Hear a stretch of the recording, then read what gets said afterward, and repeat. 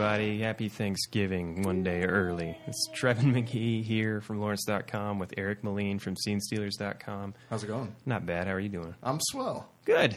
Oh, I'm ready for Thanksgiving. I'm going to watch a lot of movies on Thanksgiving. Oh, yeah? Yeah, we got those screeners in, so we can totally do that now. Being a critic is cool. Oh, yeah. It's our one perk, right? Yeah. No one takes anyone seriously, and everyone goes to see Transformers anyway, so it doesn't matter. Hey, I gave one of the Transformers movies a good review. Yeah, we both like that one. Yeah. But that's beside the point. This is what's going to happen. We're Today. going to talk about Thanksgiving movies. Yes. And then we're going to go over movie news. Okay. And then we're going to end it. But first, the very first thing we're going to do is talk about 127 hours. That's how long this podcast is going to be. Yeah, probably. That's how I'll feel for everybody else. No, we're going short today. Yeah. You know why? Because we're boring when we go long. Well, because we need to compact it. We need to. All right. It's right. like we're jumping into the trash compactor. And anyway, I'm going to cut you off there, so we do go short. Right. 127 hours. It comes out this week in Kansas City, actually today, right? Yeah. And it'll be at Liberty Hall next week, so it's a preview review. Yes, but early review. Yeah, but go ahead and get us started. It's Danny Boyle. It's his follow up to Slumdog. Yeah, James Franco, who's all over the place this fall with General Hospital and General everything else. Hospital and Allen Ginsberg and writing novels and doing everything. He's a Renaissance man. He's something. You know what? I'll tell you what. Here's the thing I like about 127 Hours. It's based on a true story about this kid, Aaron Ralston, who was a college student in his mid-20s, and he's out for a weekend. He's a mountaineer, but he loves being by himself, and he doesn't tell anyone where he's going.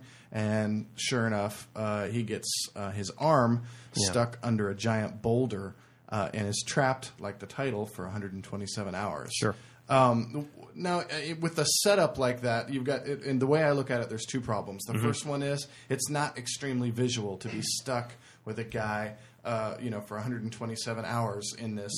How long is the movie anyway? It's like 90 minutes. Okay, yeah, which that's it shouldn't have been any longer. The box, the Buried, the Ryan Reynolds movie. It's about the same length, and it's kind of the same thing where he's stuck in.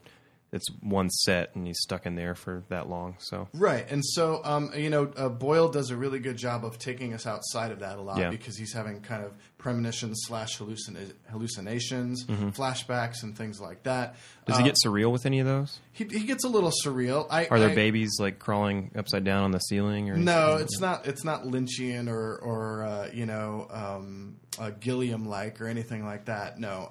Here's the thing, though. A lot of people are giving Danny Boyle a lot of crap because they're saying, he's such a visual stylist and he's got all these modern techniques that he uses. Sure. Well, frankly, every single one of them in this movie supports the story. He's not just doing it to show off. He's not like, Brian De Palmaing it up just to do it. And honestly, and I love that stuff too when De Palma does that sometimes, but can't seem to make a good movie very often. But anyway, Boyle supports the story.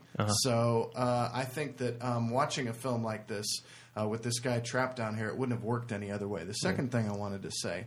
Can I say real quick, my favorite thing about Danny Boyle is that he looks like a Keebler elf.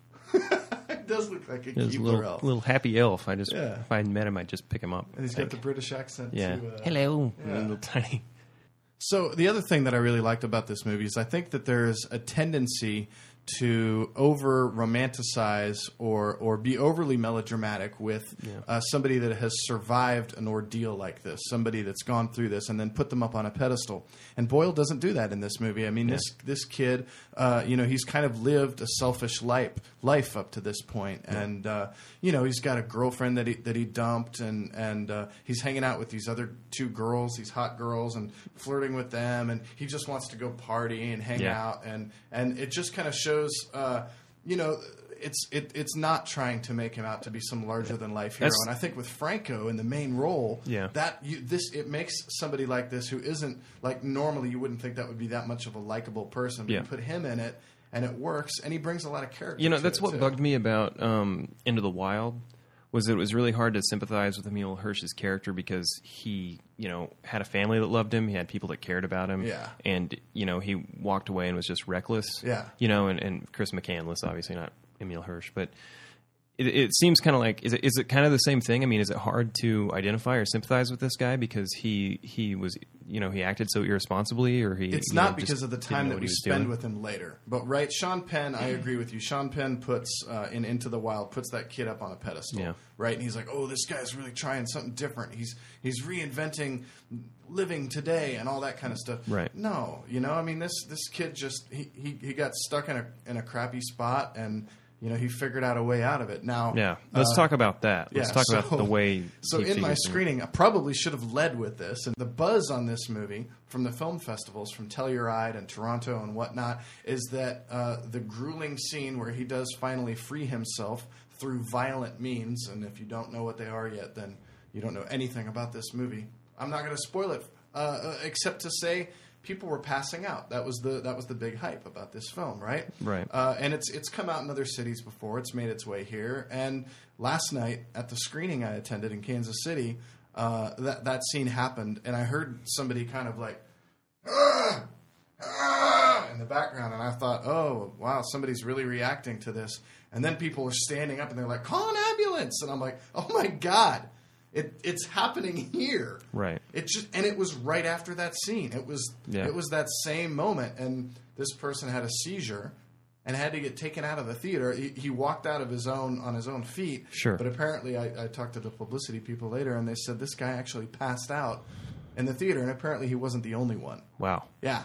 So what makes that scene so intense? Well, it's not gore. Really? Yeah. Is it gory though? It is a little gory. But it's not. I mean, the guy is jabbing a knife, and spoiler you have alert. to spoil it. Yeah, and he cuts his own arm off. I mean, he cuts his arm on off. his face and everything, and he's doing, and he has to break his arm first, right? Right, and that is the part that really. Not only have you been dreading this moment for the entire film, but when it finally comes, it's really a combination of music and sound effects that Boyle puts in there. They're not exactly realistic either. Because when the bones are breaking, it's not just the sound of what you would think bones breaking sound like. Mm-hmm. It's actually... There's like a harpsichord. Yeah, it's like a harpsichord. It's Darth Vader's voice. No, but it's... And I can't really describe it. You'll just have to see it. But you know what? What it really is it's a really dynamic piece of filmmaking. Is it my favorite movie of the year? No.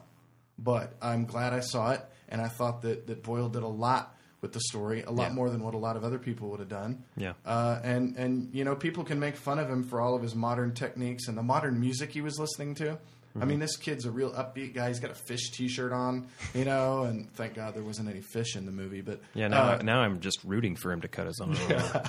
But there's it's of this time or of that time and of this kid, and it's that story. It's not the hero's story. So. Yeah. I thought in that respect they did a really great job with it, and Franco's really good. Mm-hmm. I'm not going overboard here, but it's a solid movie and a solid rock fist up for me. Okay.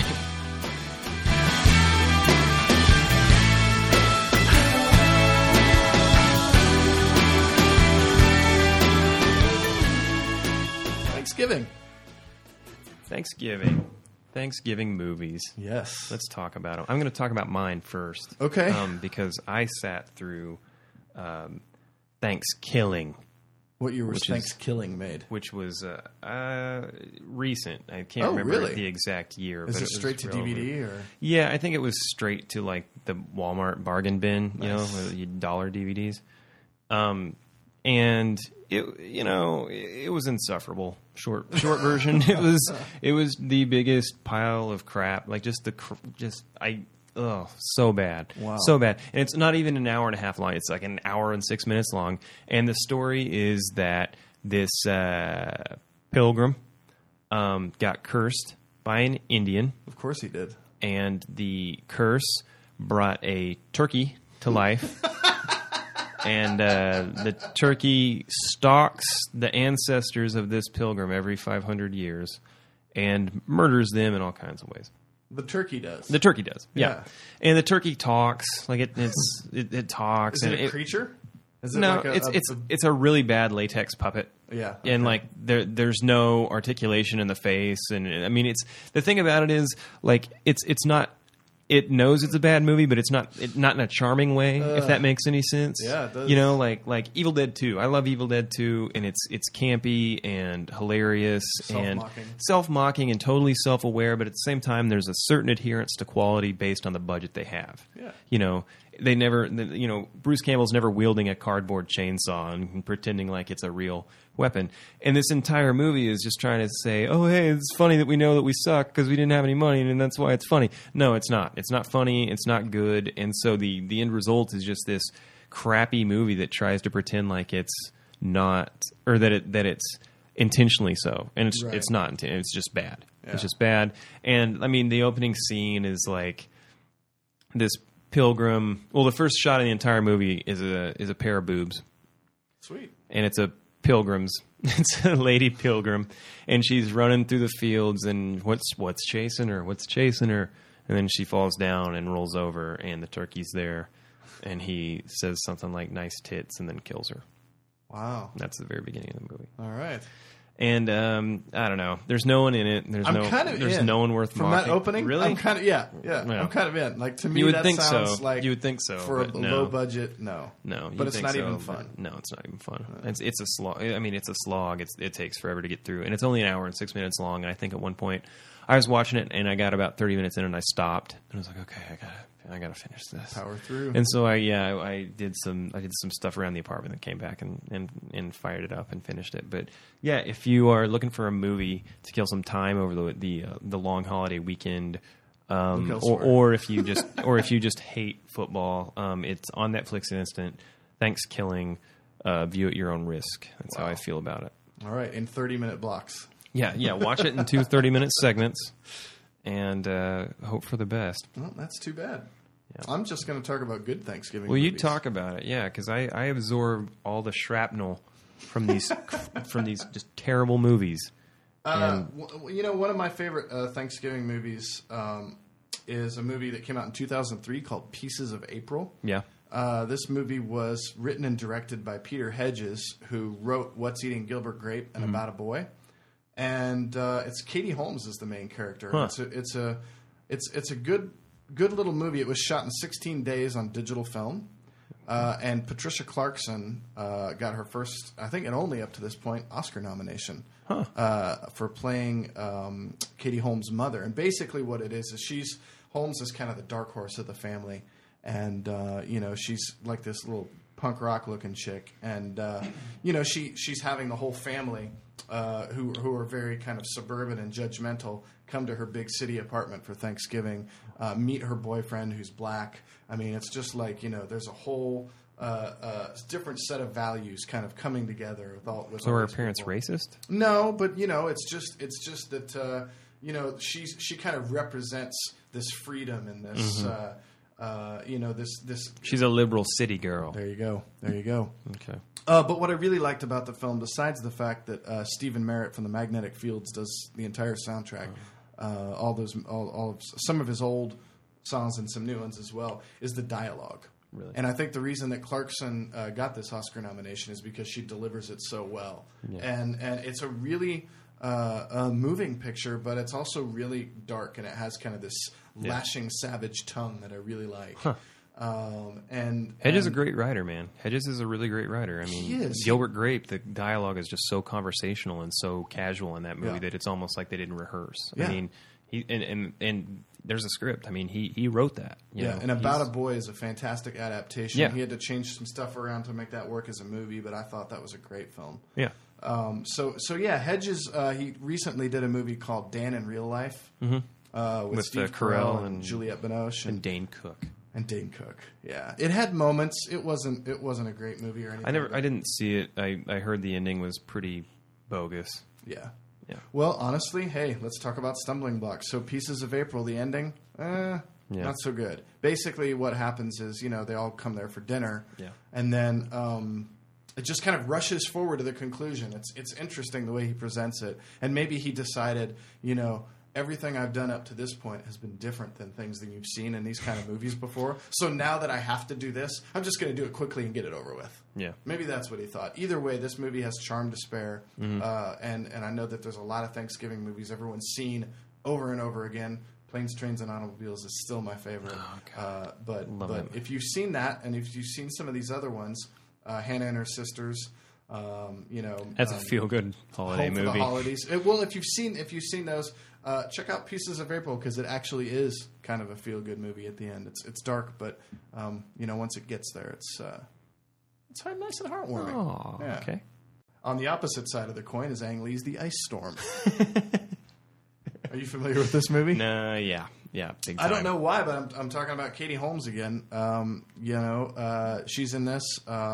Sigourney Weaver, Parker Posey, Tobey Maguire, Elijah Wood, Kevin Kline. This movie, Christina Ricci's in that too. Christina right? Ricci. Yeah. Yep. This is a really somber drama, and it takes place in the early 70s when the adults were still kind of suffering from this post-60s hangover, like free love. And, that didn't quite work out, and now they've all got jobs. Let's just have key parties instead. Exactly. So they've got key parties, and they're doing all this crazy stuff. Well, basically, the movie, the adults are doing, certain untoward things, and then the kids, as a result, it's like these two little groups of people, and then they look in and see what the kids are doing. And Ang Lee just puts the whole thing together, in this kind of confusing time. Joan Allen is also in it as well and is fantastic.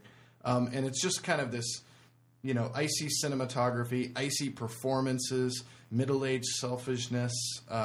It's not really something that you want to watch with the whole family. But if you're in the mood for a nice Watergate-era drama with a lot of great acting and a lot of people doing bad things to each other, The Ice Storm is perfect for you. Yeah, that's kind of the theme of Thanksgiving anyway. It's just a lot of an ensemble cast doing bad things to one another. Nobody's Fool is a great movie with Paul Newman from 1994, Melanie Griffith, Bruce Willis. The Day Trippers is Greg Mottola's first film, the guy that did Superbad and Adventureland, yeah. Grossly underrated Adventureland. Yes. Terribly underrated. Tadpole is another movie that takes place around Thanksgiving with Aaron Stanford. Sigourney Weaver again. And The House of Yes is a dark little twisted comedy. Is that anything like Yes Man? No, starring it's Jim Carrey and Zooey Deschanel. No, it's nothing like the Yes Man. Thank God. But it does have Parker Posey being an evil, crazy bitch, which is she does that well. She does, and this was before she did it all the time and made kind of a caricature out of it. So. Yeah.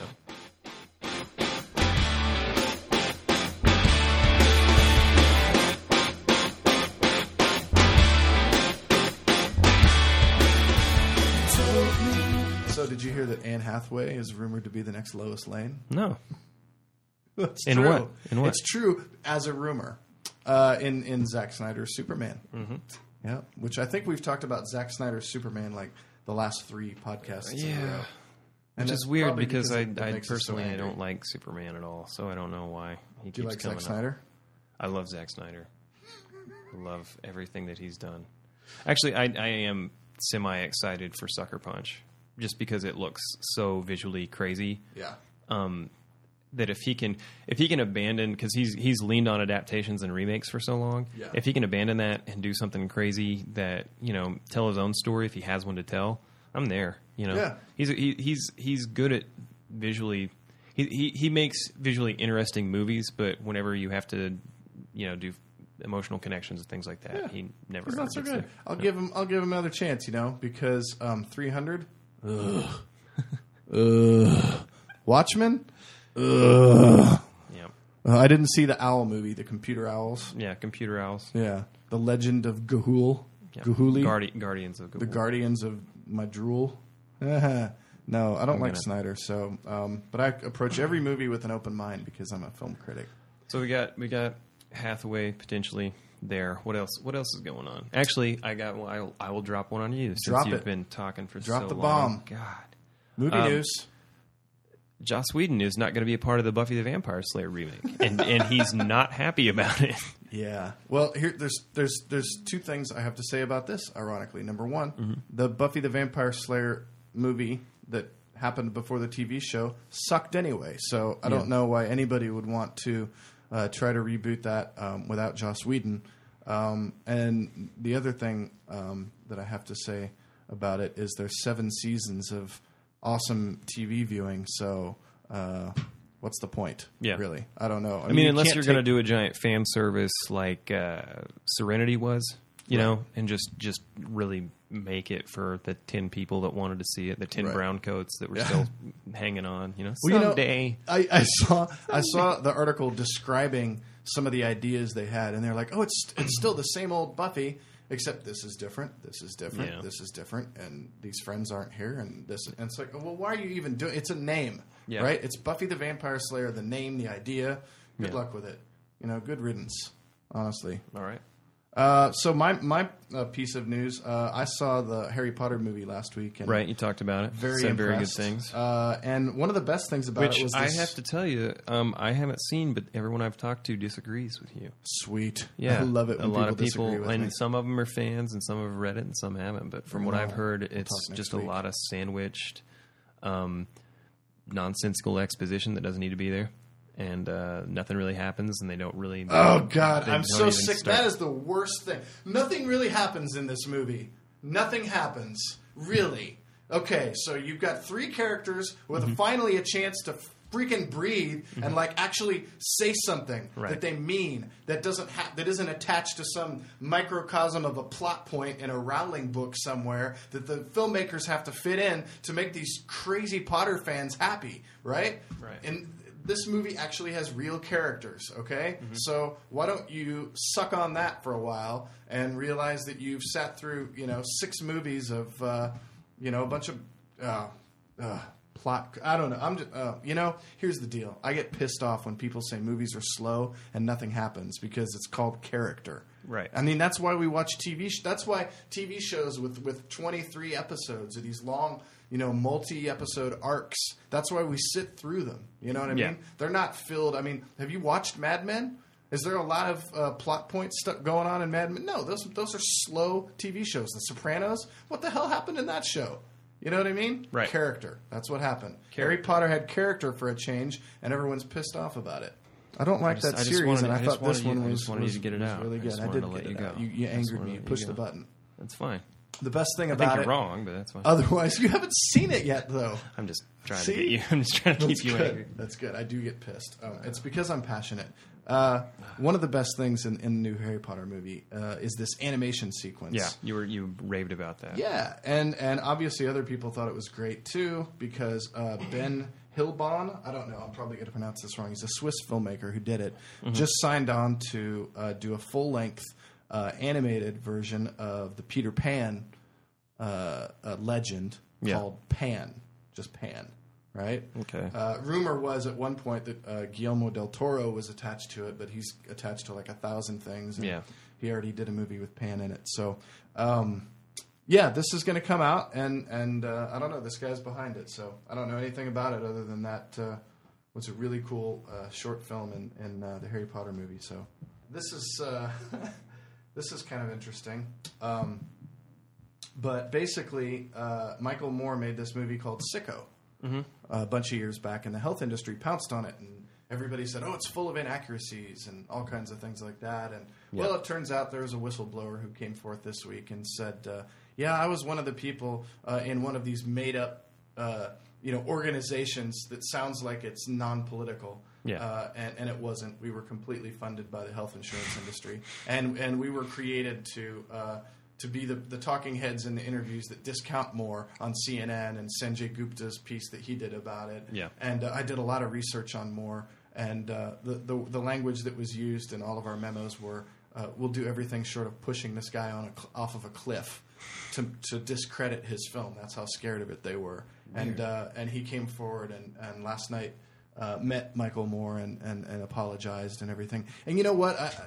Whatever you think about Michael Moore's political stance, the guy makes very provocative films, and as long as you call him films, like I get sick of him being called a documentarian because he's not a documentarian. Well, he uses real footage, but he has a point from the very beginning, and so what he documents is his point. Opinion. Everything in that every movie single serves documentary we've ever seen is one person's opinion. There's an author behind the documentary. Yeah, but you don't just put things up on screen the way they happen.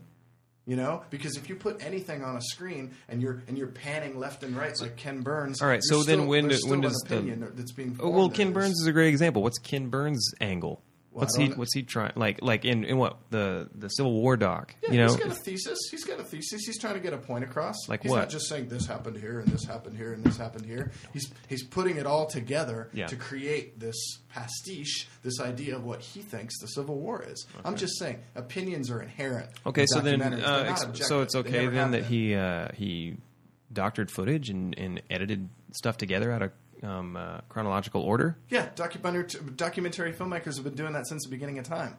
Yeah. We watch documentaries in my film class from the 20s that were doing that right away. Yeah. Theodore Roosevelt made little fake little propaganda films about him, you know, killing the tiger or whatever. Yeah, well, it's propaganda at that point. Exactly. Documentaries are propaganda. It's the same thing. Mm-hmm. What I'm trying to say is that documentaries, you have this idea that it's going to be this objective thing, and everybody seems to think that that's what they are, and they're not. And you know this as well as I do because we've made short films. Yeah. Every editing choice we haven't made short documentaries. But every camera choice you make, every music choice you make, you're putting forth an opinion. The King of Kong is not a movie about a guy trying to get the Donkey Kong world record. It's a movie with a good guy and a bad guy, and that's the filmmaker's opinion. Oh yeah, they totally. I mean, they edit plenty of things together to make Billy Mitchell. I mean, he makes himself look bad on his own. He does, but they go out of his way. And so then they go out of their way to make it better. Yeah. So anyway, I just think it's funny that Moore gets attacked all the time, you know, for his facts, and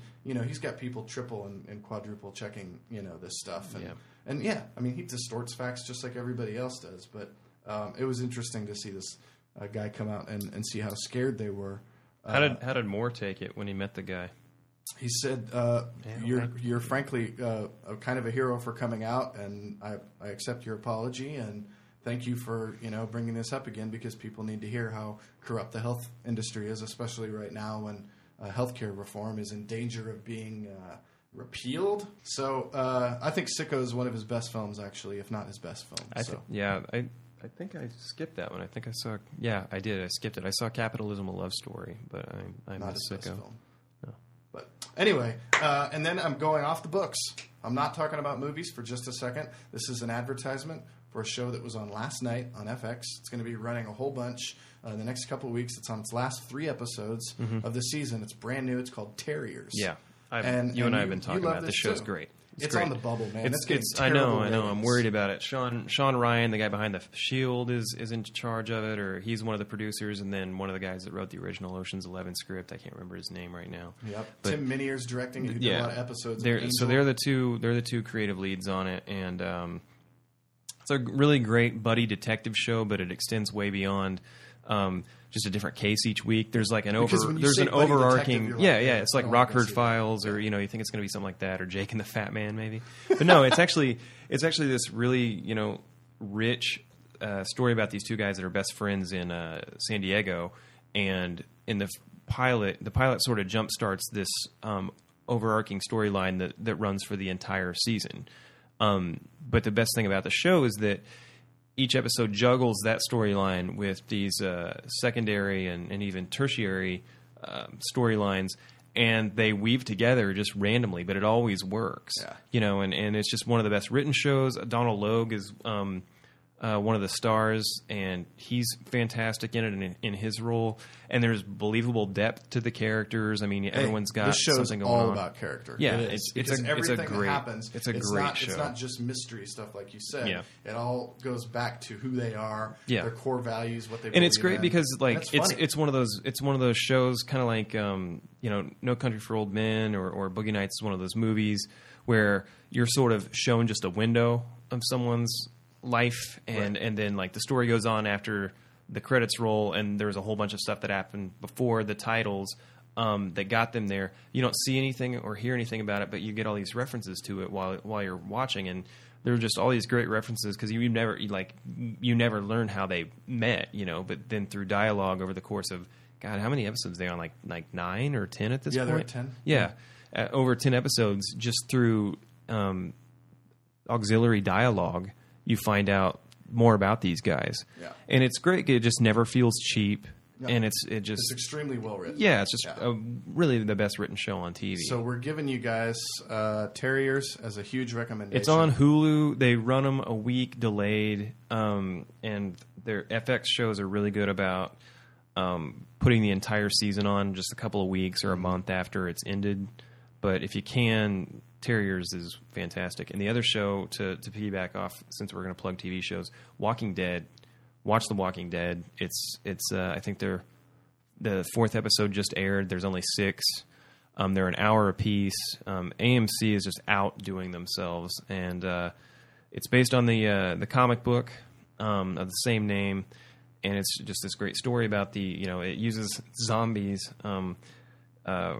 which I thought before this show that I was just done with the whole zombie craze, and I was just kind of sick of hearing about it and having to deal with it, and it got trendy, but this, I mean, it uses zombies really intelligently. I know that sounds stupid. Well, they've already exhausted a lot of the tropes that we've seen a million times in zombie movies, so I know that they have to be going to different places with it now. Yeah, and which is cool. I don't know. I mean, I this never. Last episode was the best one. I think it's the best one since the pilot. I think that the pilot was incredible. Yeah, but I mean, it's just at its core, it's a family drama. So you're saying it's like Modern Family? It's a lot like Modern Family. Okay. A lot like Modern Family. Speaking of horror, there's a new movie. I wouldn't even go as far to call Walking Dead horror. Okay. And you want to know why? Because I mean, it uses that whole premise as a backdrop, so it's gory. Yes. I think it's gory. I think it's gross. Right. But it's not scary. I think it's more. It's a family drama wrapped in this sort of post-apocalyptic landscape. And it's way more about characters trying to figure out how they rationalize themselves in this catastrophic environment. How do you hang on to your humanity when you're surrounded by predators, when you're surrounded by things that are no longer human? And it'll be interesting because the zombie movies that we've seen up to this point have obviously only had about 90 minutes to explore that. So spread out over a couple seasons, it'll be interesting. Yeah, it's already been picked up for a second season, which is great. And I think I think the episode number doubled for the second season, so I think there's going to be 13. If I remember reading that, because they're not in freaking Europe. Well, it's not the BBC. I wish it was, man. What the hell? I want that. I like concise storylines. The best season of The Office was the first one because it was the shortest. And one more thing to think about on this Thanksgiving. No more things. This is the last thing. Okay. This is the last of the news segment, and it's the last of our podcast. Hard. Okay. An actor who was on Ugly Betty killed his mother with a samurai sword while screaming Bible passages. Happy Thanksgiving. Happy Thanksgiving.